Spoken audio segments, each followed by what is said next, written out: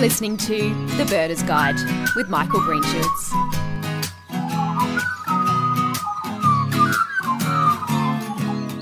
G'day folks, welcome back. Now today we are doing another trip report.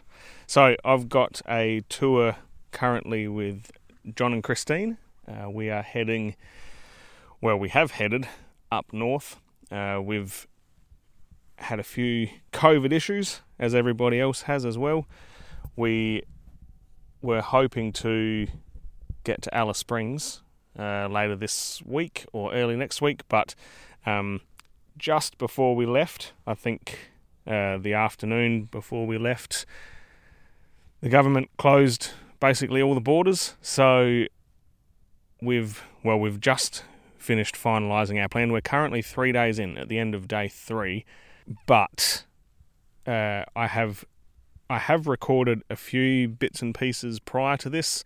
However, my microphone wasn't working, so they're all crackly as hell, so I've had to delete them, and so I'm starting again.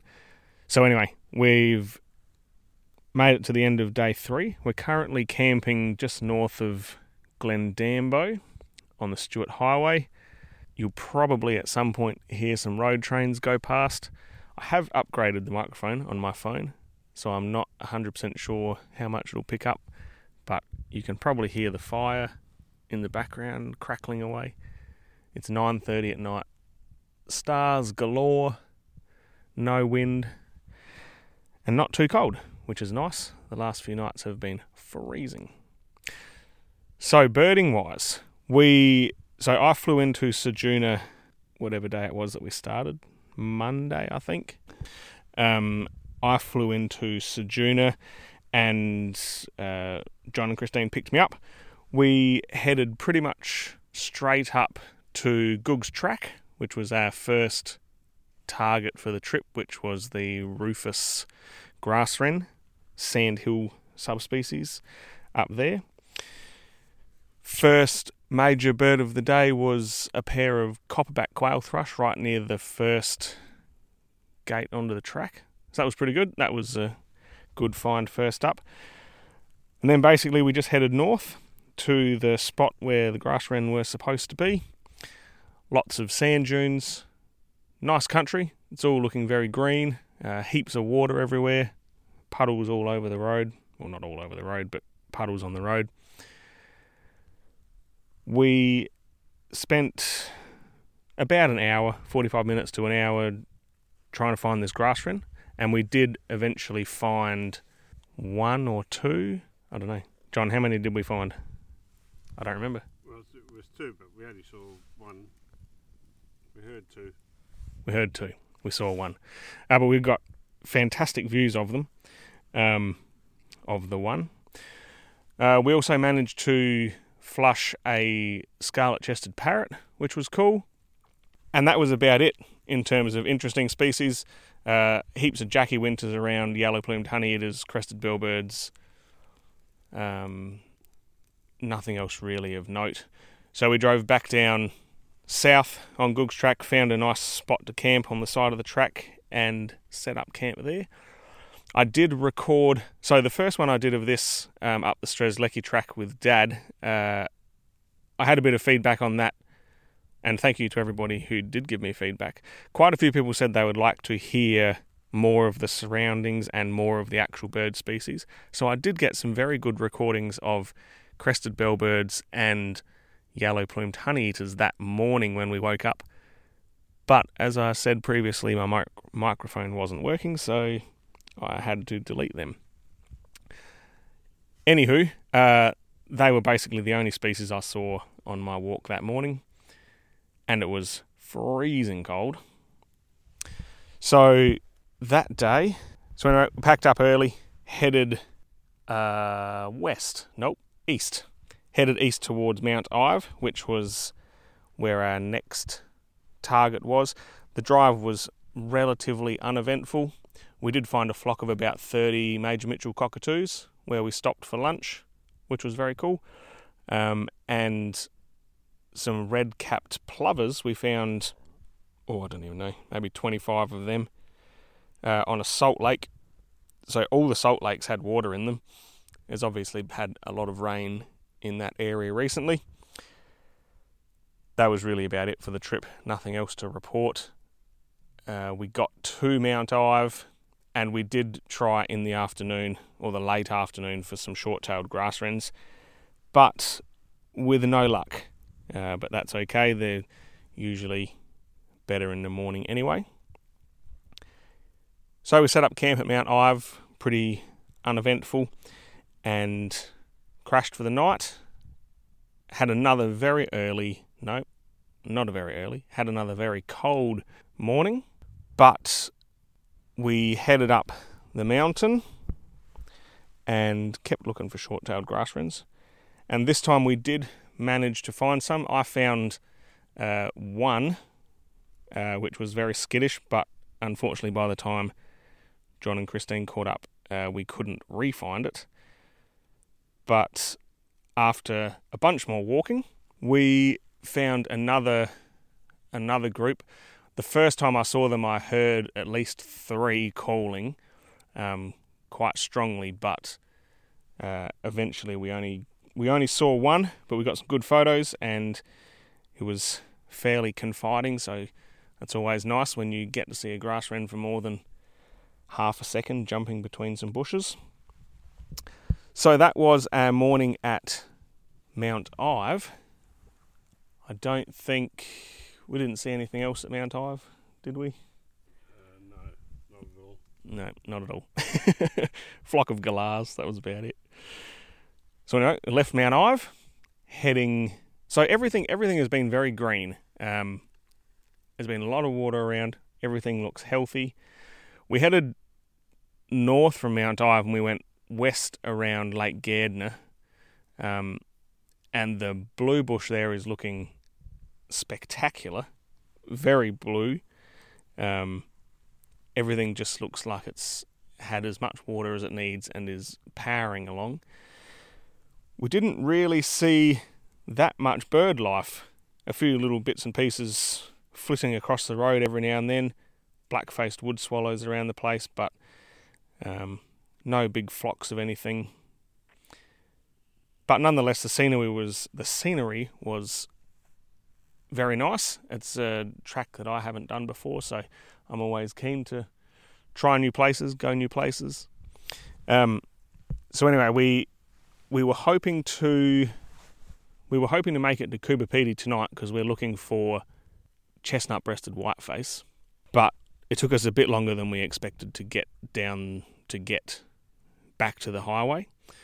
So we've just set up camp north of Glendambo, and tomorrow morning, backtrack a little bit, we did flush a pair of cinnamon quail thrush, which were one of John's target species, just east of Glendambo, maybe, I don't actually know, 5-6 kilometres maybe, just on the side of the road. So that was cool. I thought I heard something else of interest, sounded a bit grasswren-y, but we couldn't track it down at all. So anyway, cinnamon quail thrush, that was quite cool.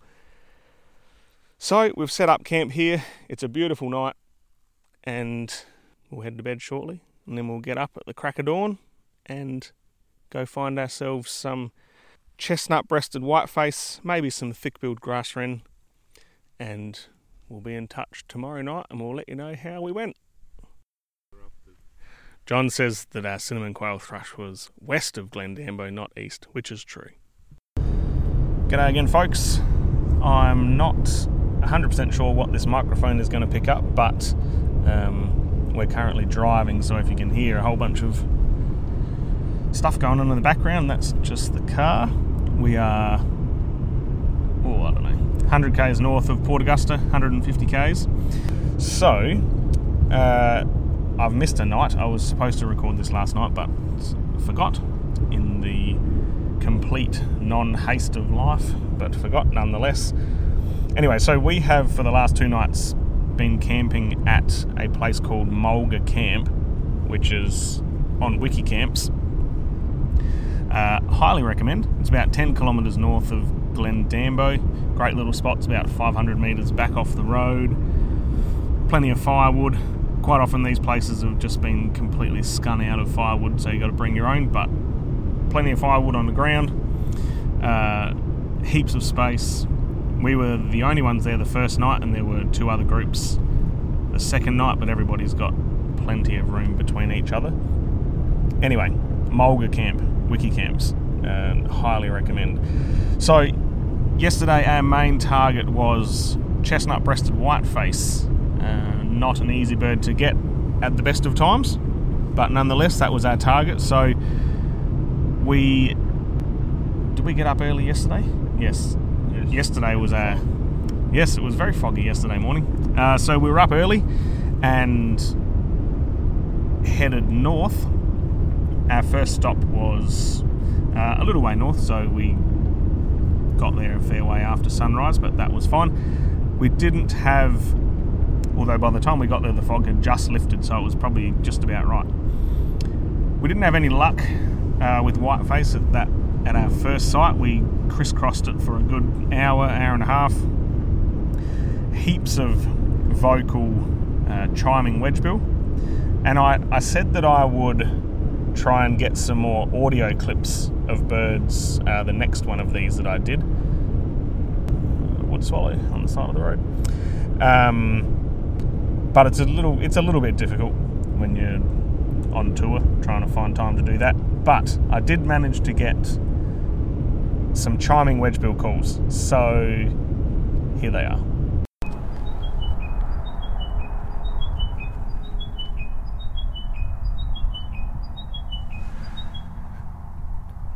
Chiming wedgebills and trucks.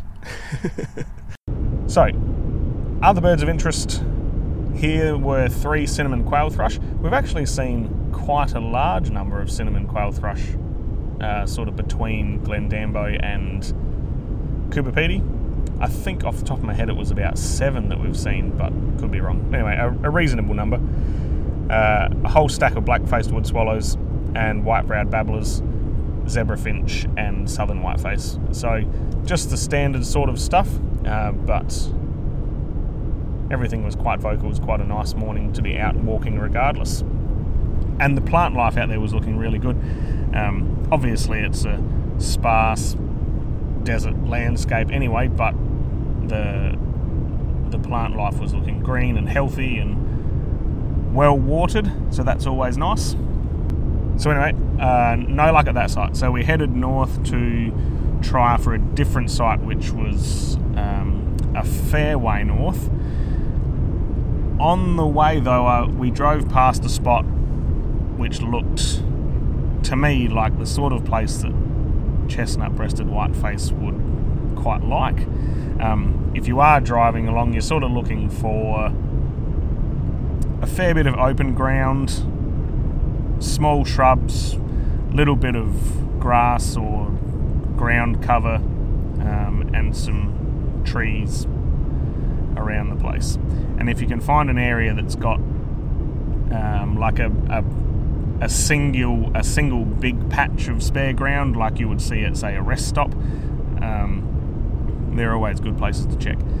So anyway, so we drove past and I thought that looks pretty promising, so we hopped out and headed out, and lo and behold, we found some. We found 3, one of which was considerably more confiding than the others, but it was very much so more confiding, and quite often would come and land. Well, at one point it landed so close to us that my camera wouldn't focus on it, so I think my camera's minimum focus is about 3.5 metres, so that's not too shabby at all. But we had spectacular views of it, and so we hung out there for, I don't know, 20 minutes, 30 minutes, just enjoying being in the presence of a bird that is very difficult to find. So that was easily the bird of the day. We'll ask John. Bird of the trip? Yes, it would definitely be bird of the trip. Excellent. significantly less walking than short-tailed grasswrens. It was about 10 metres from the car, which is lovely.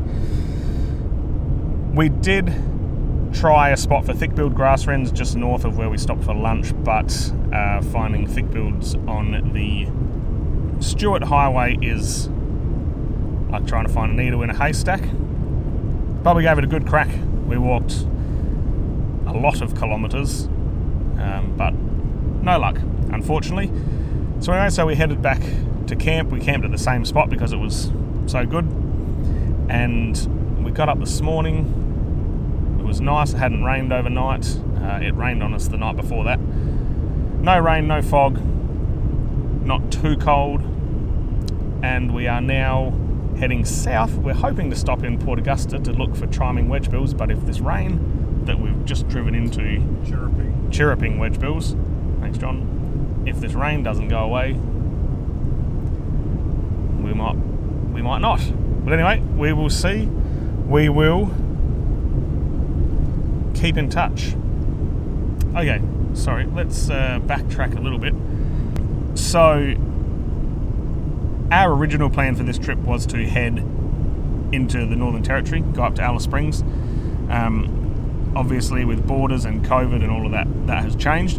So we have decided to stay within the South Australian border and are heading south to Adelaide now, and then we're going to bird our way tomorrow across to some eastern mallee, and then we're going to see if we can find chestnut quail thrush, mallee emu wren, red lord whistler, and striated grasswren. So slight change of plans, but we should still be able to find some good birds and get some lifers and have a good time while we're at it. So anyway, we will let you know how we go. Well folks, we are done and dusted. We're back in the car, in case you can hear that in the background. We've all wrapped up. We are heading back to John's driving to drop me back at my house, which is very generous. So, we're just going to have a quick wrap up, and they don't know I'm going to ask them yet, but I'm going to ask John and Christine what their favourite place and favourite bird of the trip was, and that'll do. So, Christine, you're first. Okay, my favourite bird has to be the Chestnut-whiteface. Chestnut-breasted whiteface. Chestnut-breasted, yes. He was so out and about. He was just fabulous. And because of that, my favourite camping spot was just down the track from him. And yeah, those were my two favourite things. Did you have a favourite birding location?